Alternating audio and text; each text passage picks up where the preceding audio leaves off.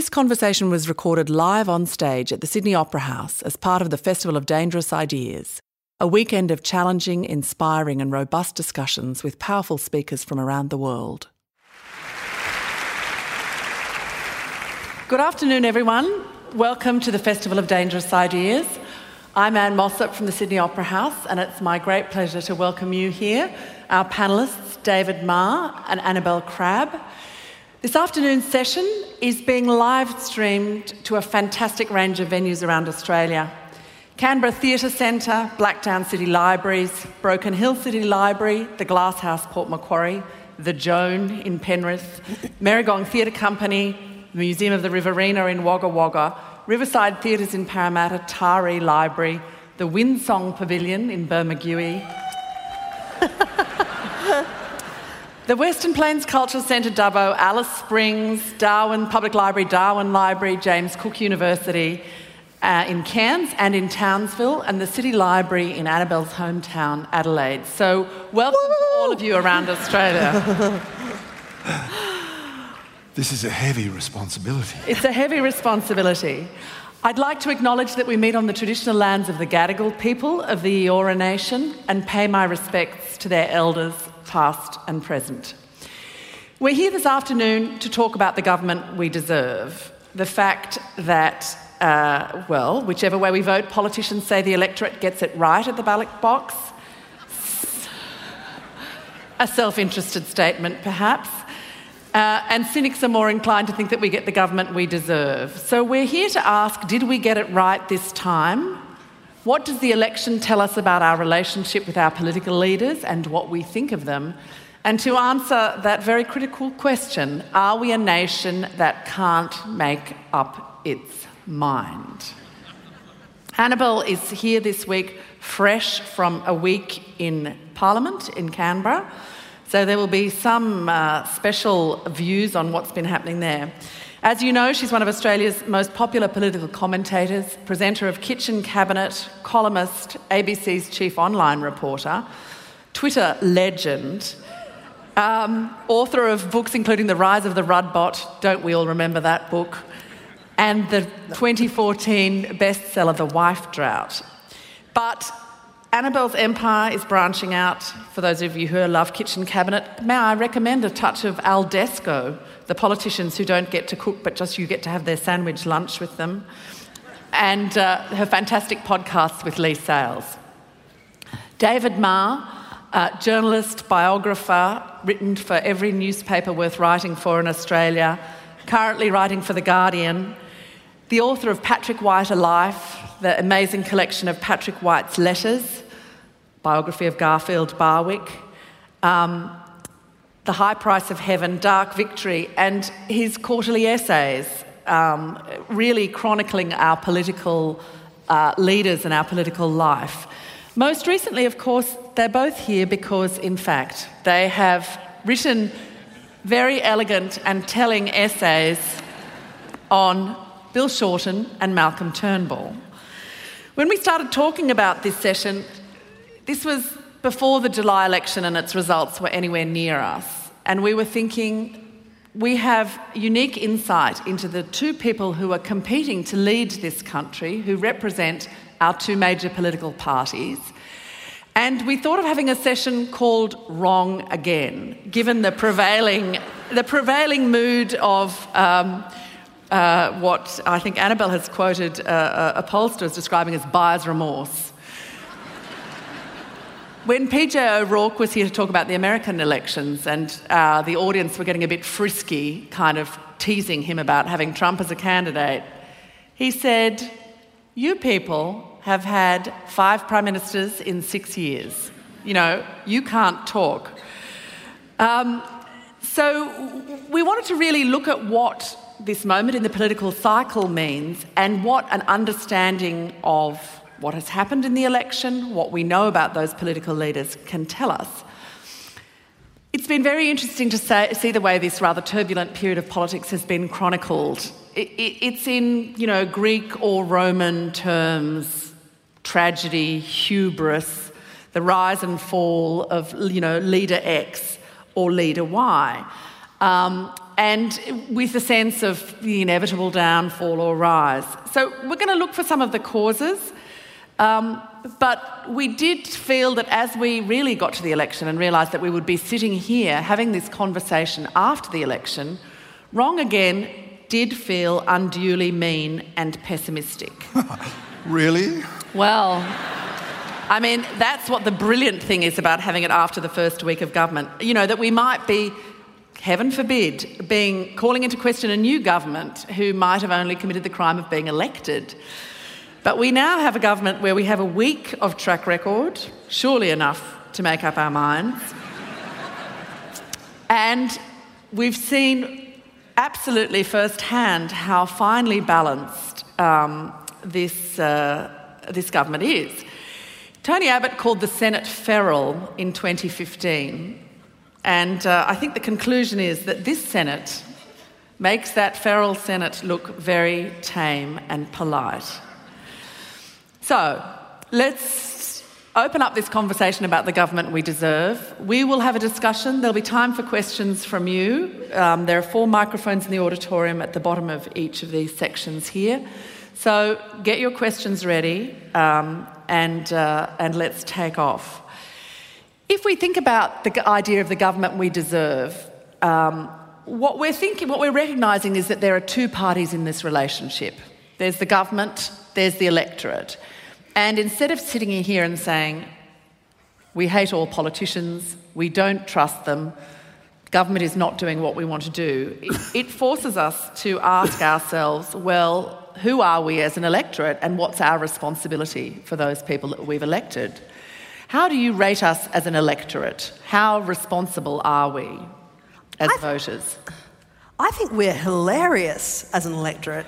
I actually think that Australian voters are collectively incredibly perspicacious in the decisions that we make, and we have a really horrible sense of humour as well. I mean, we love nothing better, even in good times too, when we wander into the ballot box and get out that House of Reps voting paper and crisply do away with the business of actually electing a party to government. Then we sort of pick up that bed sheet that is the Senate voting paper and lick the pencil and proceed to lower into place the most horrendous composition in the Senate to haunt the dreams of the people that we've just elected to dominate the lower house. And, you know, this has been a ridiculous decade in politics. You know, we've had we've had as many prime ministers over the last 10 years as we had in the first 10 years after Federation. We've never had since that many prime ministers in such a short time until now. Even in the troubled times where we've sort of swapped them over rather regularly, never as many as in this last 10 years. And the last few elections I kind of see as the results are kind of like cries for help to passers-by from the window of a speeding car, you know. The electorate is trying to get out a message, and the most eye-catching way that we can collectively deliver it is to put together a bunch of crazy people and have them in the Senate. That's my opinion. Does that answer your question? I think you've taken a very entertaining way to tell us that we are schizophrenic, convoluted in our thinking, and rather cruel. But well, nihilistic, actually, almost. Yeah. Because we've got to the point as an electorate, and yes, I will let you talk in a minute, darling. It's all right. No, I'm lapping this up. David's very underprepared, so he's quite happy for me to just yabber on, right? Is that... No? That can be said of both of us, lamentably. Perhaps I could start now. Yes, you could. I knew I should have sat in the middle. No, I think that... no, I've forgotten what I was... I've actually forgotten what I was going to say anyway, so that's actually quite handy. David!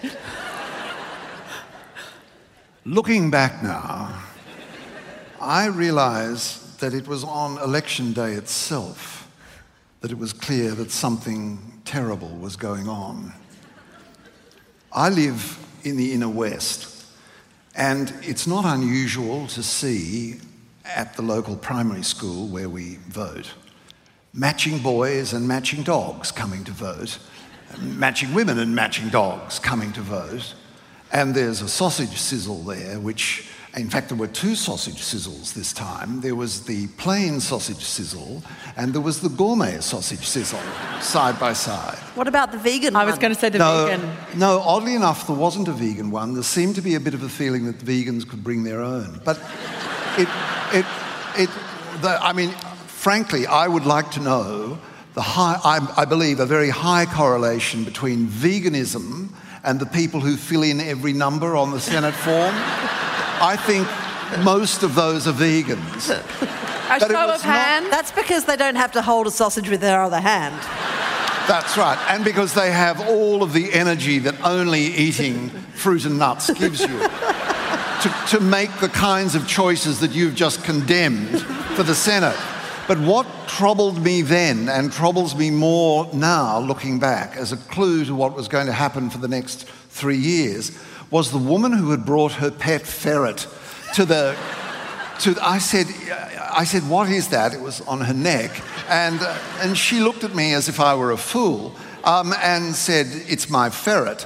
And then went in to vote. And I was troubled then, and I'm troubled now, by the kinds of choices Australia made. And I have in my mind's eye the notion that all kinds of strange, tame wildlife was being taken to ballot boxes across Australia, which is the explanation for what has happened. And that what Australia wanted and what Australia has got is precisely the outcome it required, which is a highly comic, evenly weighed contest which will roll on for the next 3 years, keeping us all immensely amused. There will be times of worry. You know, there will be things that we worry about. Yes, it is a little bit worrying not to be able to pass a budget. We haven't been able to pass a budget now for 3 or 4 years. It's like having gallstones, isn't it? Being unable to pass a budget. It's not quite have as lots painful. of prune juice and then... The pain factor would be... It's like another person being unable to pass a gallstone rather than yourself. But there will be somber people in the community who want things like budgets passed. But for the rest of us, there is a deliberately contrived contest here that will provide spectacles like last week in the federal parliament. I mean, what a... You were in the building. Are you in any sense responsible for the mischief? I started driving and I didn't turn around. I listened to it on the radio. It was awesome. So last week started with huge prominence in the newspapers on Tuesday of the terrible fall in the primary vote of the Liberal Party, which turned out to be 0.5 of 1%. Yep. When you spend a lot of money on a poll, you've got to make a massive headline out of it, even if it says nothing. And a dramatic decline in Malcolm Turnbull's personal popularity, but it got much more dramatic from then on. No, let's not. Let's be very... You mentioned before several of the classical tropes. You mentioned, for instance, tragedy. You didn't mention comedy, which is the other great trope. And what we had this week was comedy on a scale that I think is kind of energising, really. That the Prime Minister did not know where his ministers were. That they had just wandered off home. I love that one of them went to Melbourne to attend a late-breaking AFP secret raid that had been done and reported the day before. Yep. But he that was worries good enough. Me about But he was the kind of gent who got on a plane and came back again. I mean, and to be reprimanded. That was sweet of him. But the look on the Prime Minister's face, I mean, those of us who've known Malcolm for years can remember when he was a young journalist, and it was the kind of look on his face when he had a column rejected by the Bulletin. It's disbelief, and searching somewhere for a lesson in there to learn. And the lesson may be that if you don't have many troops, you should have them carefully mustered at all times. I'm sure Christopher will fix it. But that's a South Australian talking. You see, He's a very busy man. He's got to get a $30 billion submarine boondoggle through. Oh, no. I mean, South Australia's not going to know what to do with the money. But yes, he has other responsibilities. But the look on Bill Shorten's face. When I started work writing a Courtelet essay on Bill Shorten, it seems like 10 years ago, but it was only last year, he was not a big smiler. He certainly does seem to have got happier in recent times. Yeah. Since he's become Prime Minister, it's really improved. It really has. So let's start. So we have the government that we deserve if we were aiming for a really great laugh. Can I just leave you with, I mean, I know I'm interrupting and I'm sorry about that. No. But for me, the comic moment of the week and the great visual image of the week actually was not Peter Dutton running into a closed door. Did you see that fabulous photograph? A closed door. Of Dutton looking through the chamber doors, having just missed the division. It was really... And you know, now there he knows is nothing... what exile is all about. Well... Very good. For me, the visual moment of the week was, I mean, please tell me you saw the video of the discussion between Tony Abbott and Pauline Hanson. So this is the man that Pauline Hanson blames for her term of imprisonment. And he wandered around to her office during the week, joining the queue of government ministers to make up with her. And they decided to video that moment for some reason. And then, so making it the second weirdest video that Pauline Hanson's ever made. And it's just the two of them saying awkwardly to each other, yes, well, nice to see you, yes, nice to see you, etc. But that was the flavour of the week for me, was watching a whole lot of ministers doing their very best to make friends with One Nation. George Brandis had a little party in his office for the crossbench senators and took the special step of buying cheesels for One Nation, which I thought was very considerate. They did, they brought cheesels, so I thought quite like that. Every good party. But you can't pass up as comic images of last week, Darren Hinch. That was pretty excellent. And having Darren Hinch in the Senate for 3 years is worth the price of admission. Yeah.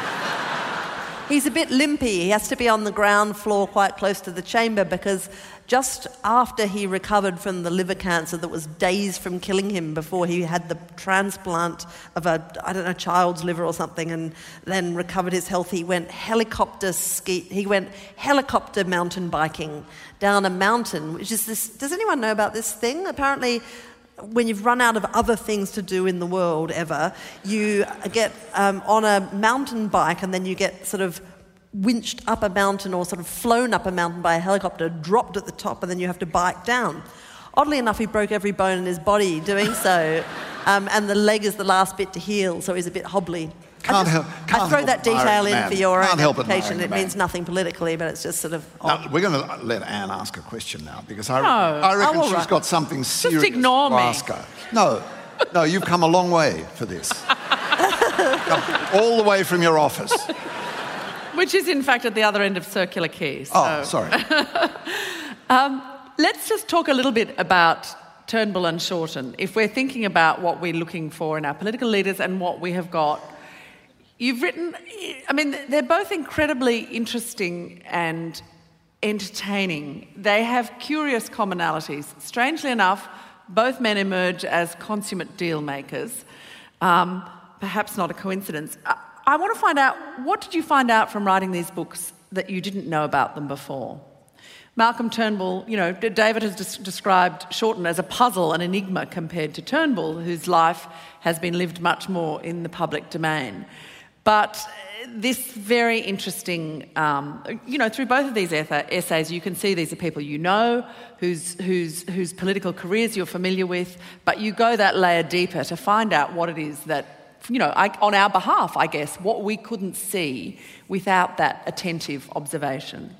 Well, I found out just so many things about Malcolm Turnbull that I didn't know when I started writing about him, and some of them are just so deliciously funny. One of them being that he was, as a young man, very interested in Jack Lang, the sort of rather poisonous former New South Wales Premier, now dead, but wasn't dead when Malcolm was younger. And he used to go and talk to Lang, who lived until his 90s and used to keep this little office in the city, and he would take visitors, usually young Labor people going up there to sort of sit at his knee and drink in the poison. But Malcolm was very interested in him too, and used to go up there with a tape recorder. And apparently there are still tape recordings around of these encounters, but whenever I've tried to access them, I'm assured that they can't be found in the house anywhere. But Malcolm, as a young man, got together with Bob Ellis, with whom he was very injudiciously quite friendly at the time, and they decided to write a musical about Jack Lang. I know, I quite agree. And then, and so bits of it sort of survive. I mean, I only have Ellis's word for this, and he emailed me some fragments of it before he very sadly died, and I showed them to Malcolm, who said that, I'm sure that's not, I don't recognise that bit, because it was all about, I think there were some odd scenes involving Hitler. It's very odd. I go into it in the book. But what I really learned about Turnbull, and I have had no reason since to revisit that view, is that he is absolutely unlike most Liberal Party politicians. Not only in that he was a great pal of Bob Ellis's and obviously a great pal of Neville Rand's, and probably has more close friends who were high-profile Labor people. I mean, it was Bob Carr and Helena, who went on a double date with Malcolm Turnbull and his new girlfriend Lucy for the first time when Malcolm was trying to impress this lovely girl. So, I mean, they have lots of friendships in the Labor Party that go back, way back. And that's really unusual, because mainly people who go on to be Liberal politicians and leaders at that age are sort of, branch stacking in campus. Young Liberals? Young the look of a young Liberal? You can see them coming. Have you ever They wear suits.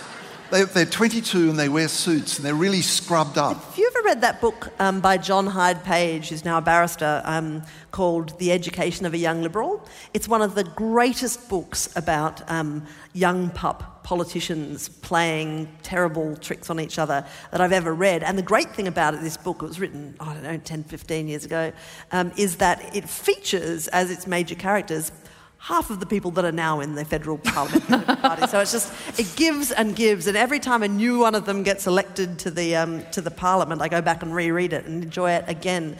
But Turnbull is not like that. He's had this unbelievably broad life that has involved intersections with all sorts of crazy people. He's worked for more bonkers media magnates than you or I has ever met. He's done things like go prospecting for gold in Siberia, pursue strange business interests in China, start cleaning businesses. I mean, he's had a very bizarre life. And he's not dictated by ideology. And that's what makes him, I think, in this job unusual, because politicians, political leaders tend to sort out their ideology first and then choose the issues on which they're going to act or take action on that basis. I think that Turnbull makes decisions much more like a CEO. He will find an issue that needs addressing, ask a million clever people what they think, and then kind of war game it and proceed on that basis. Now, that does sound like a sensible way to make decisions, but in politics it doesn't always work that way. And I think there are some great examples of where that method has gone just screamingly wrong, just in the last year. The most obvious being the early in his leadership attempt to undertake some sort of tax reform.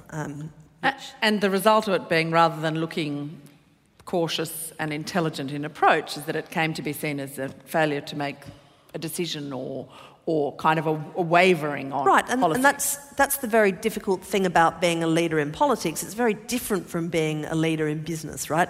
And the first difference, and I think that Turnbull struggled with this, with working this out in his first term of leadership, which, as you remember, went not so well, was that in a political party, even the stupid people get a vote. So you're not just dealing with the smart people. You've got to deal with the stupid people as well. And I think that, stupid people are hugely influential in politics. I mean, not just, people, voters, but also dumb members of your caucus and parliamentary party. You've got to deal with those people. Just because they may have crazy ideas or not be very good at things doesn't mean that they can't kill you, And in this case, the ideology is a binding factor. So if ideology isn't a primary driver, perhaps it becomes harder to keep hold of it. Well, if you're in a political party and you can share an ideological direction and conviction, then capacity and stupidity or lack of it becomes less of a defining factor, right? Because you're all kind of barking in the same direction, roughly. And if you have a look at what's going on within the Liberal Party right now, it's all about ideology. That's the difference between what's happened over the last decade in the Labor Party, which wasn't about ideology. That was just about... Who gets what? Well, it was about personalities and just dysfunctionality. I'm trying to think of a kind way to put it. But it certainly wasn't about ideology. But I disagree, actually. Thank God, we've disagreed. All right. There's a lot of ideological colour and movement going on inside the government at the moment, and it's great fun. It's great fun. I mean, there is Senator Bernardi going out, getting people to sign up a petition for something I actually agree with, which is that the words offend and insult should be removed from Section 18C. But he's going out and doing this... There's your headline for the day, and folks. I've been Bernardi, saying that for years. Unity ticket. Oh, well... Incidentally, do you know I went for a walk along the Senate corridor the other day and just I got a minute. I didn't get a minute. No. Not a minute. I'm back. I want to talk to you about 18D. Go on. You'll enjoy this. You walk along from the Senate chamber on the ground floor of the Senate and you go towards Hansard. You're trotting along and you go past C. Bernardi's office, followed by P. Hanson's office. They're next door. Oh, that's sweet. But or they can talk through the wall. Tap, tap, tap, tap. Not when it's All of this is colourful. All of this is colourful. But what's really going on inside the Liberal Party is a much more fundamental argument, which is an argument about money. And because the problem that the government has got is they are still trying to pass the 2014 budget. That's it's 2016, we're moving into 2017, but we're still trying to pass the 2014 budget. And the reason this has become intractably difficult is because of the money interests behind the Liberal Party demanding that they be made to make no sacrifices to get, to repair the budget. If not no sacrifices, then very, very, very few sacrifices. And Turnbull knows, and the leaders of the Liberal Party know, they're intelligent people, that this nation has become seized with the notion of equity again. Equity is a big issue in the politics of this country at the moment, and the Liberal Party is actually floundering around at the moment because it cannot, because of its money backers, present an equitable program to the Australian people. Now, at the same time, you've got all of this hilarity going on about, it's not actually hilarious, but it's this bleak comedy of the equal marriage plebiscite. And you've got Bernardi going around trying to, let people with, decent, honest Australians with really deeply racist views be free to, get out there and, scream at people from passing cars, because that's a very important part of public debate. That's all going on as well. But there is I believe, a big shift happening in politics, not only in this country but in other countries as well, where the demands for equity are being made strongly, and the 2014 budget is not an equitable document, and it brought Abbott undone, and it is causing huge problems for the Liberal Party. If Malcolm Turnbull could go out there and say, I'm going to fix up more of the boondoggles of superannuation. I'm going to get rid of any more. We're not going to have any more negative gearing. We're going to reintroduce a really modest death duty on enormous estates. We're going to do this, and this. he would be able to rule this country for a long time, but he cannot go down the equitable path. And that's, I think, the fundamental political problem he faces.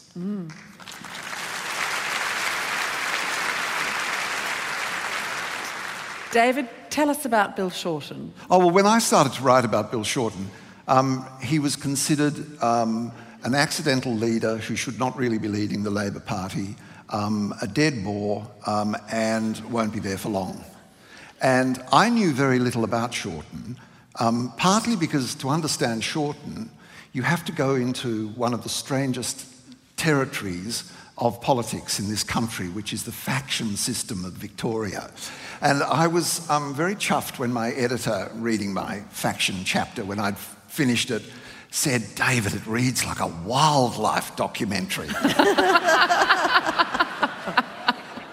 And the rise of Shorten is about years and years and years of manoeuvring behind closed doors. So unlike Malcolm Turnbull's career, where it blazed away in public and was always reported. Malcolm made sure it was always reported.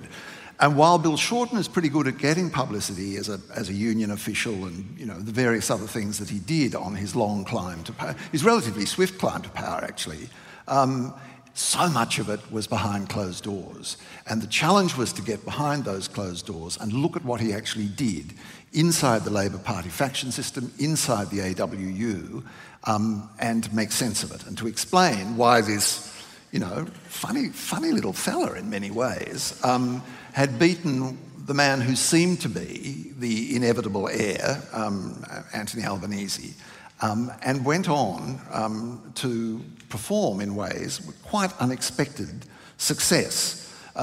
Even at the beginning of this year, he was being still written off by the commentators, and indeed there were manoeuvres against him inside the Labor Party. As late as February. As late as February. But by March, he had turned the figures around, the polling figures around, and he was on a trajectory that led him to... he didn't nearly win the election, but he did incredibly well.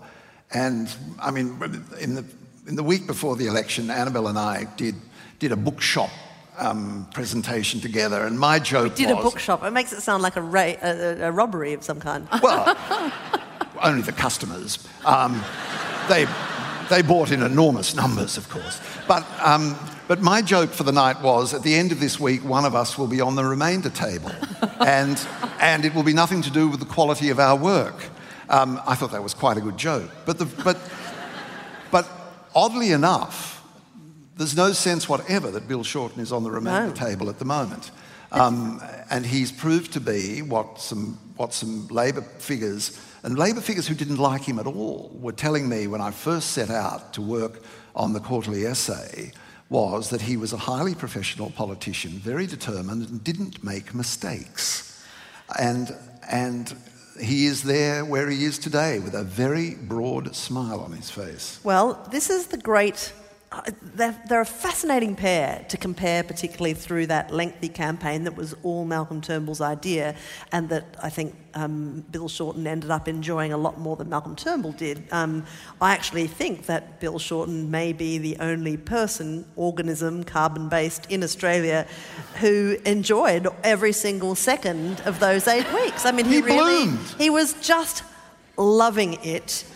And I think the interesting difference between them as campaigners, beyond the more broad and more obvious observation, which is that Malcolm Turnbull has been just far less successful in office than almost anyone predicted in the office of the leadership, and Bill Shorten has proved to be far more successful than anyone expected, is that during the campaign, Bill Shorten was doing quite difficult things that he did agree with, like trimming negative gearing, which has been just an axiomatic political no-go zone in this country for so long.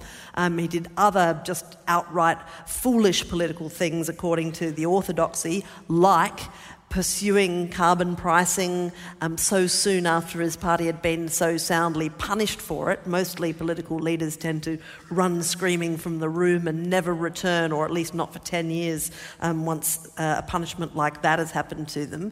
So doing hard things that he did agree with, and I think Malcolm Turnbull suffered even though he was doing easier things that he didn't agree with. And that, I think that leads us to invites us to draw some conclusions about the value in campaigning of doing hard things that you do agree with and bearing the burden of convincing people. I think that's an art that has gone a bit soft in our politics in this century, really. Well, Malcolm Turnbull did have the difficult task of convincing Australians that it was a good idea to give business a huge tax cut.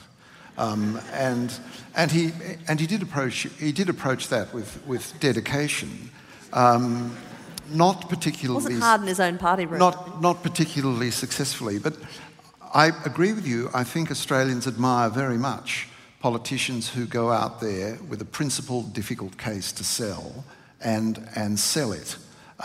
You said before that Malcolm was without ideology, but there's another problem about whether he is a politician without principle. And I mean, I think Malcolm Turnbull's a decent man. I'm not saying that that he's desperately unprincipled, but there is a level in Australia of appreciating somebody who is sticking to their principles, and it was one of the reasons, apart from sheer professional competence, that John Howard was re-elected again and again and again in this country, because we have a wish for our leaders to be competent. We have a fundamental wish for our leaders to be competent, but we also expect them to be professional and stick to their principles. Because John Howard is so important, right? So, which is why even with Howard, you had people who didn't necessarily agree with him ideologically, still voting for him because he was predictable, and you knew what you were going to get. I mean, you heard that a lot coming through polling, that people found him, That was certainly one of the attractions of Turnbull to people, was the idea of someone of principle and progressive principle. And that combination, yes. But not just that. In that euphoria of the first weeks after that spectacularly professional execution of Tony Abbott, I must say it was certainly, as defenestrations go, a word I think we should use more in this country, especially as it happens so often. Just watching and thank you to Jennifer, our Auslan interviewer. Could I see defenestration?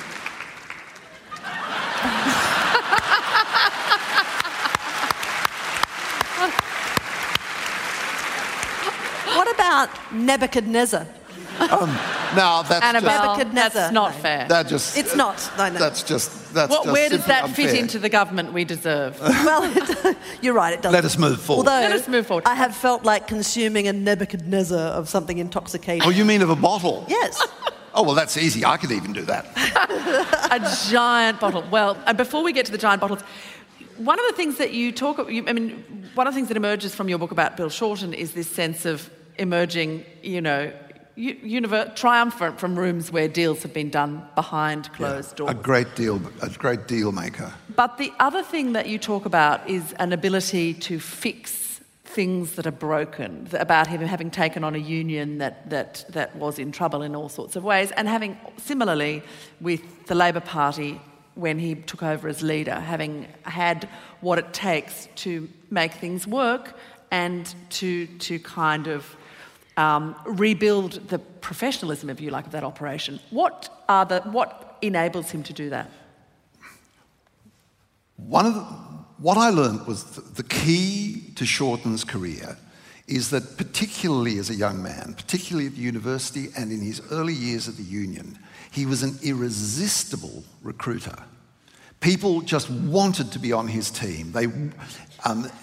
He represented a mission that was fun. He made it he made it kind of imperative for people to join, Bill Shorten's kids, they were called. He was at Monash University, but he had a train of followers at Melbourne University as well. And he could recruit. Now, I'll get back to it in a negative sense in a second, but the positive sense of it was that he could go into institutions like the AWU in Victoria when he went in first, not in the usual way. Most legally trained, ambitious Labor politicians go into unions as legal officers. But he didn't want to do that. He didn't want to take the Bob Hawke path. He went in as an organiser. He wanted to actually go into the factories and learn how to organise. And what he did was, spectacularly good recruiting and things. But he has this knack of being able to knit together broken institutions. And as Greg Combay said to me one day, the AWU, at the time that Shorten went into it in Victoria, was a shot duck. Isn't that a wonderful expression? A shot duck. And he pulled it. It was great in Auslan as well. And he did the kinds of deals, reached the kinds of arrangements that pulled it back together. Now, there's always a question with Shorten's arrangements, another great union expression, of whether in those deals he settles soft. Does he settle soft? But he does these deals. And so settle for too little. Settle for too little. Yeah. Settle soft. Gorgeous expression. And then the Labor Party that he led after the 2013 defeat, the 2013 defeat was one of the worst defeats in Labor history. The party was a mess. And he has pulled it together to come, to an extremely credible result earlier this year. Now, the deal-making is extraordinary, and the factional deal-making is his particular skill. And unlike other Labor leaders who've moved up through the union movement into the political, up there in politics, Shorten has not given up his factional controls. So that we all saw the extraordinary factional plays going on around the shadow cabinet and whether or not Kim Carr, that public school headmaster from the Pleistocene age, would survive. Now, for Shorten, it's crucial that Carr survives because Carr was part of this, and read my essay, part of this extraordinary factional deal that brought the Stability Pact into existence. I love the names of these. They have these great names. Yeah. It's all renewal and stability and all of these.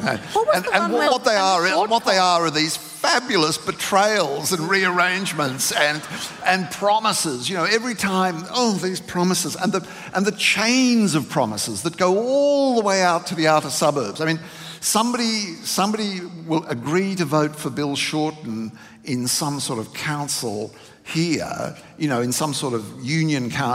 And some young Labor conference will... Right out there in the suburbs, somebody's niece becomes the deputy mayor of something. I mean, the chains of deals are just completely amazing. But what produced was the most stable Labor Party. The last 3 years has seen the most stable Labor Party for a decade or so. Now, inside the Labor Party, there's a real argument about whether that stability is in fact stultifying. But nevertheless, the Liberal Party was unable to paint Labor in the last election campaign as a wilderness of internecine warfaring and factions, because that's what was happening to them. I love that they're bored of stability already. What's it been? 5 minutes? Well, we're going to be able to take some questions from you. So if you have something that you would like to ask David or Annabelle, microphones up the top, microphones down the bottom. Before we do that, while you're getting yourselves and your questions ready, the big question, of course, is, we've got, really, 2 minutes to deal with this question. You've talked in a contrasting way about the anarchic, comic elements of it, but also the fact that, we really do love competence and professionalism and a kind of a sense of integrity and purpose. What all of these things leave out are what are the issues that are not going to be dealt with because of the kind of government that we've elected? there are a whole lot of issues that were not even up for grabs in the election, in the sense that we were being offered the same, rather, perhaps unattractive solution by both parties. And, what are the things that need to be done by this government? Well, some of the issues, some of the problems with the way the government is approaching this term are actually not so much to do with the way the electorate has constituted the government, but strategic decisions that the government has taken internally, or decisions more particularly that the Prime Minister's taken about how policy is going to be decided within his ranks. Now, like all political leaders, he has learnt most deeply from the most hideous things that have happened to him in the past, right? That is a very common experience. And so he remembers his first period in leadership of the Liberal Party, where he stuck to his guns on the policy of climate change, of carbon pricing, and was defenestrated. So good, thank you. For his pains, I thought it was right? a bit different that time. There didn't seem to be the out-the-window piece. No. Anyway. So when he became leader for the second time, he took a very, very different approach from the get-go. The first thing he did was sit down with Barnaby Joyce and re-sign the coalition agreement, and that is the exact moment where he committed the government to revisiting competition policy. He gave the National Party responsibility for water, and very significantly, he signed an undertaking to pursue the plebiscite on same-sex marriage. So that settled a lot of things about the way the government would approach various issues, right? And I remember towards the end of last year, there was this amazing moment in Question Time. It was when the Safe Schools program was being hotly fought. It set the tone for this government to spend heaps of time internally arguing about things that really weren't going to change as a result of that argument. I remember Bill Shorten calling out across the chamber to Malcolm Turnbull and saying, rather appropriately given the subject under discussion, "Never give in to bullies, Malcolm, because they'll always come back wanting more." And I've thought of that a few times just over the course of this term so far already. I think it's going to be very difficult for this government or for this Prime Minister to address climate change in the way that he wants to, I think. It's not just climate change. I mean, I think one of the things that's more and more obvious in Australia is that really neither side of politics is willing to address issues which the Australians very, very clearly want settled. One of them is climate change. I mean, it's indisputable. Australia, the polling figures are stronger and stronger and stronger that Australians want a real approach to dealing with climate change. That's not happening in government. We want euthanasia. That's never going to be addressed by government. It's very clear that those who've thought about this would really like a federal version of ICAC. And there's a very fine piece of Peter Harches in the Sydney Morning Herald today, once again explaining that politicians don't want to give us that. Politicians don't really want to give us the one thing that we absolutely require about political donations, which is we must know who gave the money before we vote, not after.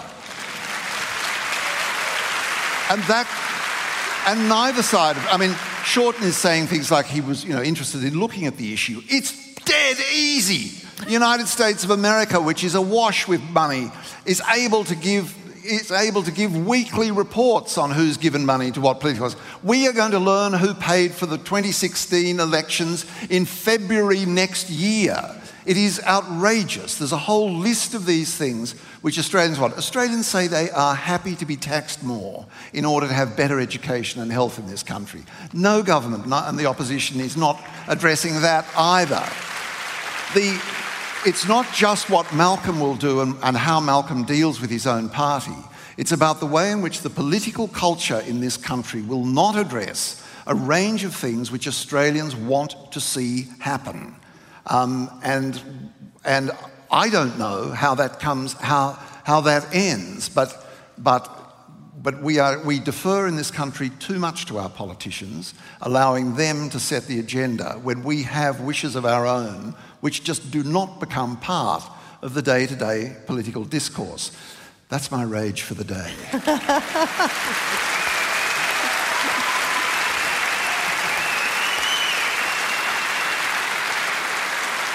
Now, we have some people here with questions. Can we go to microphone number 2, please? Thanks very much. I really enjoyed that talk. I really agree with David about inequity, but I feel that the worst inequity visited upon the Australian people is the political one of our Senate, where it only takes 10% of the vote or less to elect a senator in Tasmania as it does in New South Wales. Now, that's the worst gerrymander of all time, surely. My solution, which I'd like you to sort of ponder, is that we abolish the monarchy as have a republic. Therefore, we abolish the sovereignty of the states. Ergo, no Senate. All right. No, I'm sorry. It doesn't work like that. Look, the gerrymander of the Senate is the price we paid to have Australia. That is how we came to have a federation.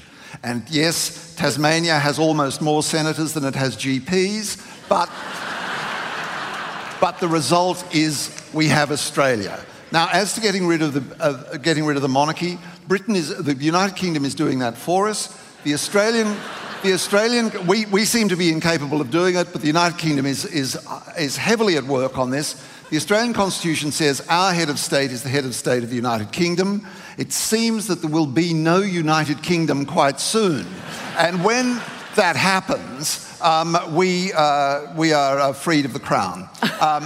Unfortunately, our constitution doesn't provide any alternative mechanism for having a national leader, but we will be free of the House of Mountbatten Windsor. And look, I think I've just been in the UK for a month. I think they do a splendid job in the United Kingdom, but we don't need them here.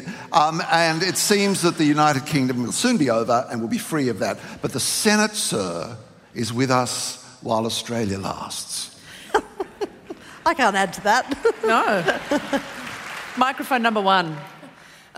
David, you have talked about the things that we're not getting in our federal parliament, that are not being raised, but neither you nor Annabelle have actually discussed the people who are going to be actually making the decisions for us, and they're the people on the crossbenches.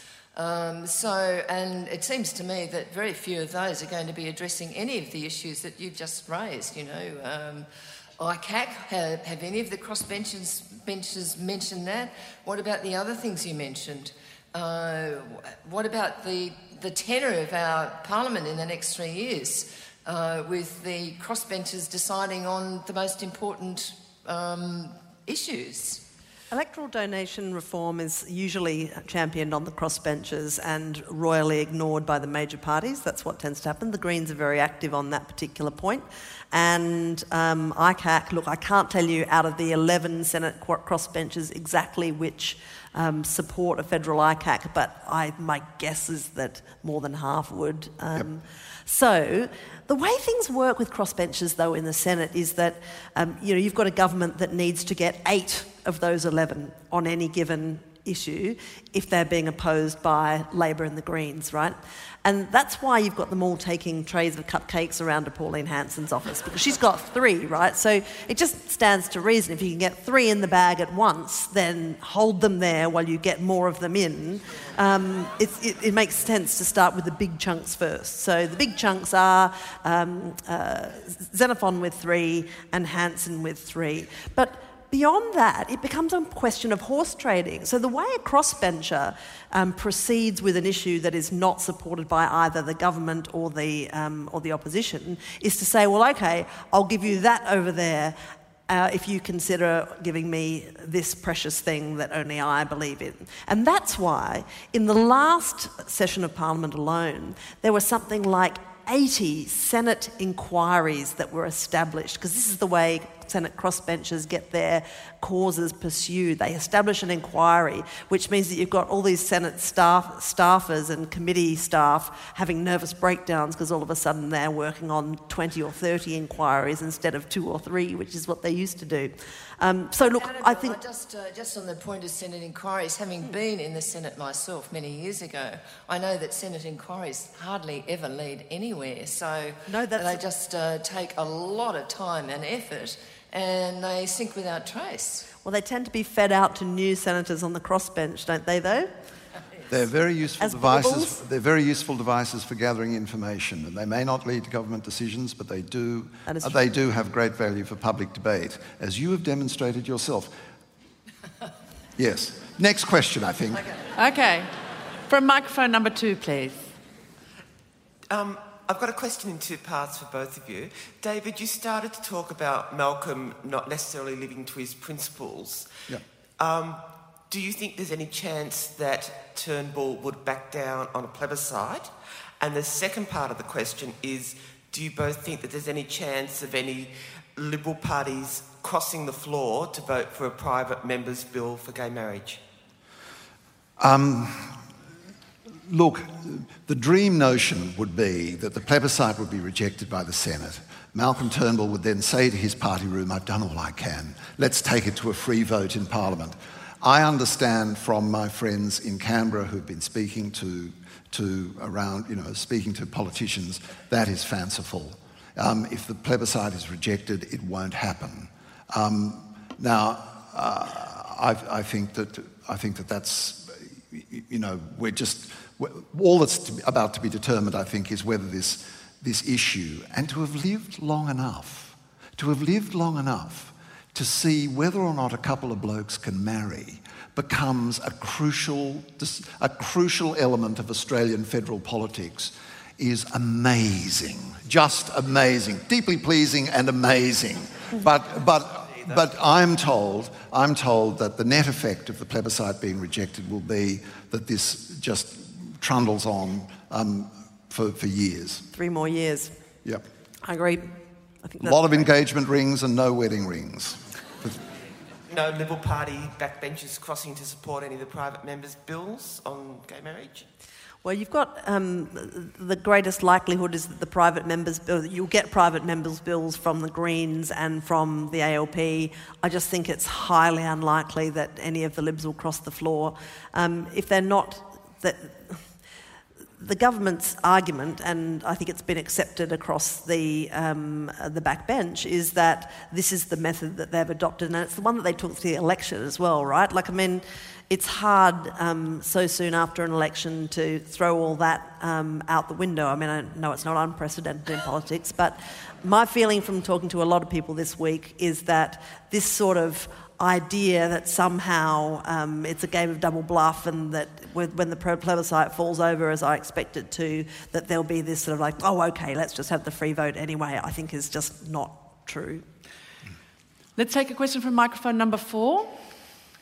Hi, Annabelle and David, thank you for the talk.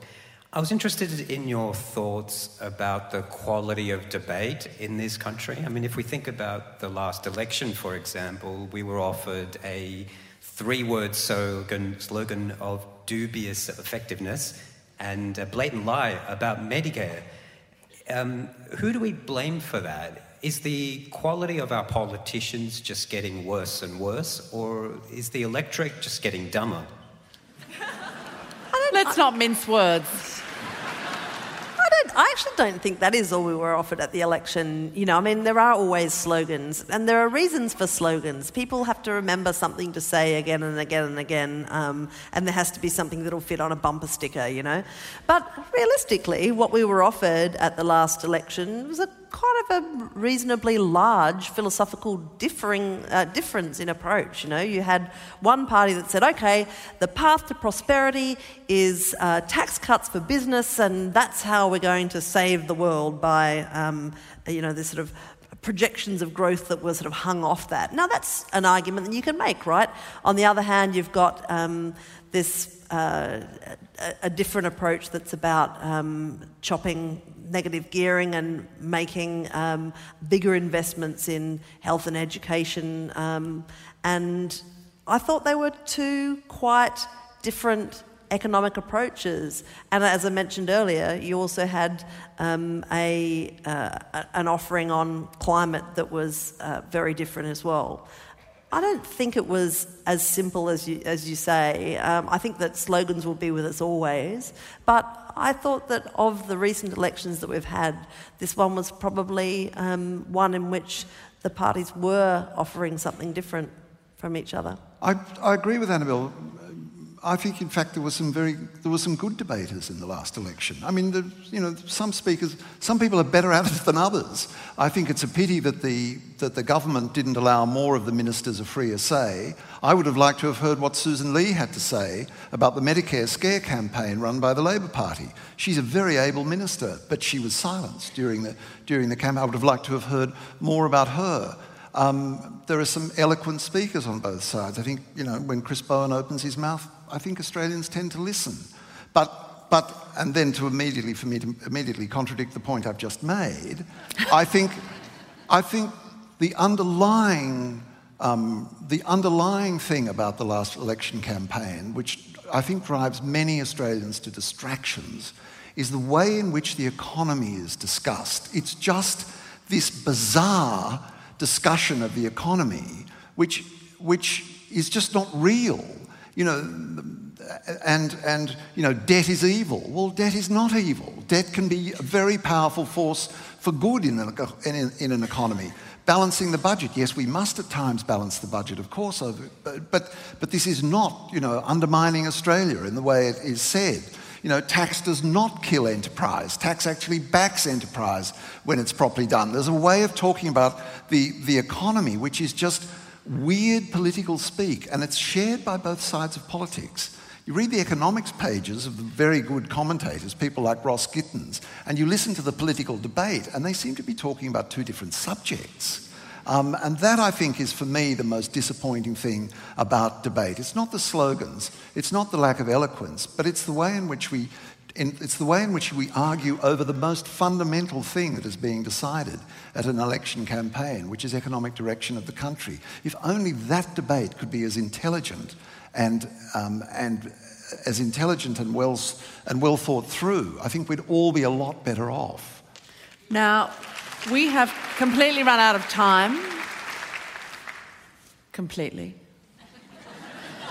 But I don't want to leave us on economic debate only. It was a bit serious. No. Excellent. But we're 1 week into government, sitting on a knife edge.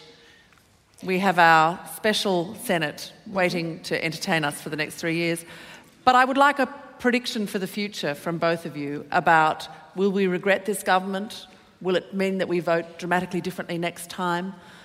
Will they do things that we're proud of? That's a hideously tricky question. And one idle speculation about the future. Idle? One incredibly analytical and intelligent speculation about the future. No, one scared and cautious thing. You cannot possibly tell. Remember what Macmillan said about what really matters in politics, which is the response to events.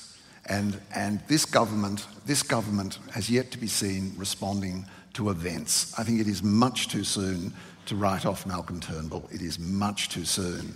But the question marks are all there. But we can't sit here in September of 2016 and talk sensibly about what might be happening in 2019 when, God knows, we have to do it again.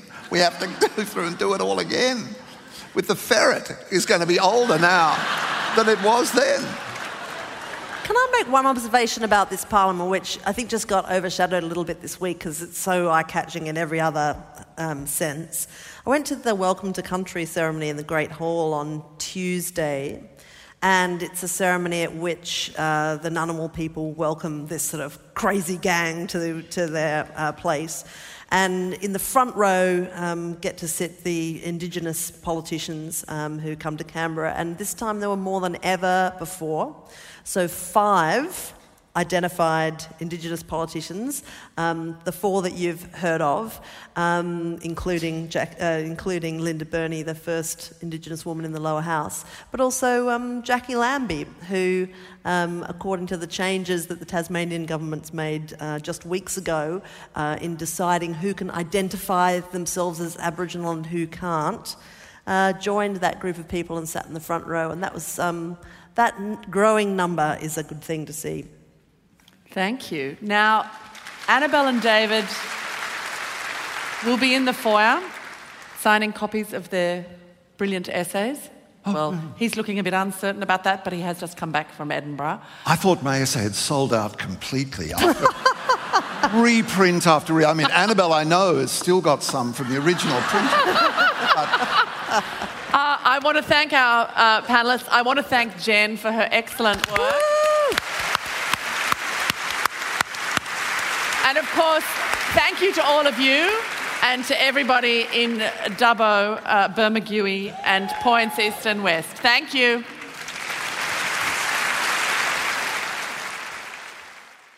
If you enjoyed that talk, please subscribe to our iTunes channel for our fortnightly podcast.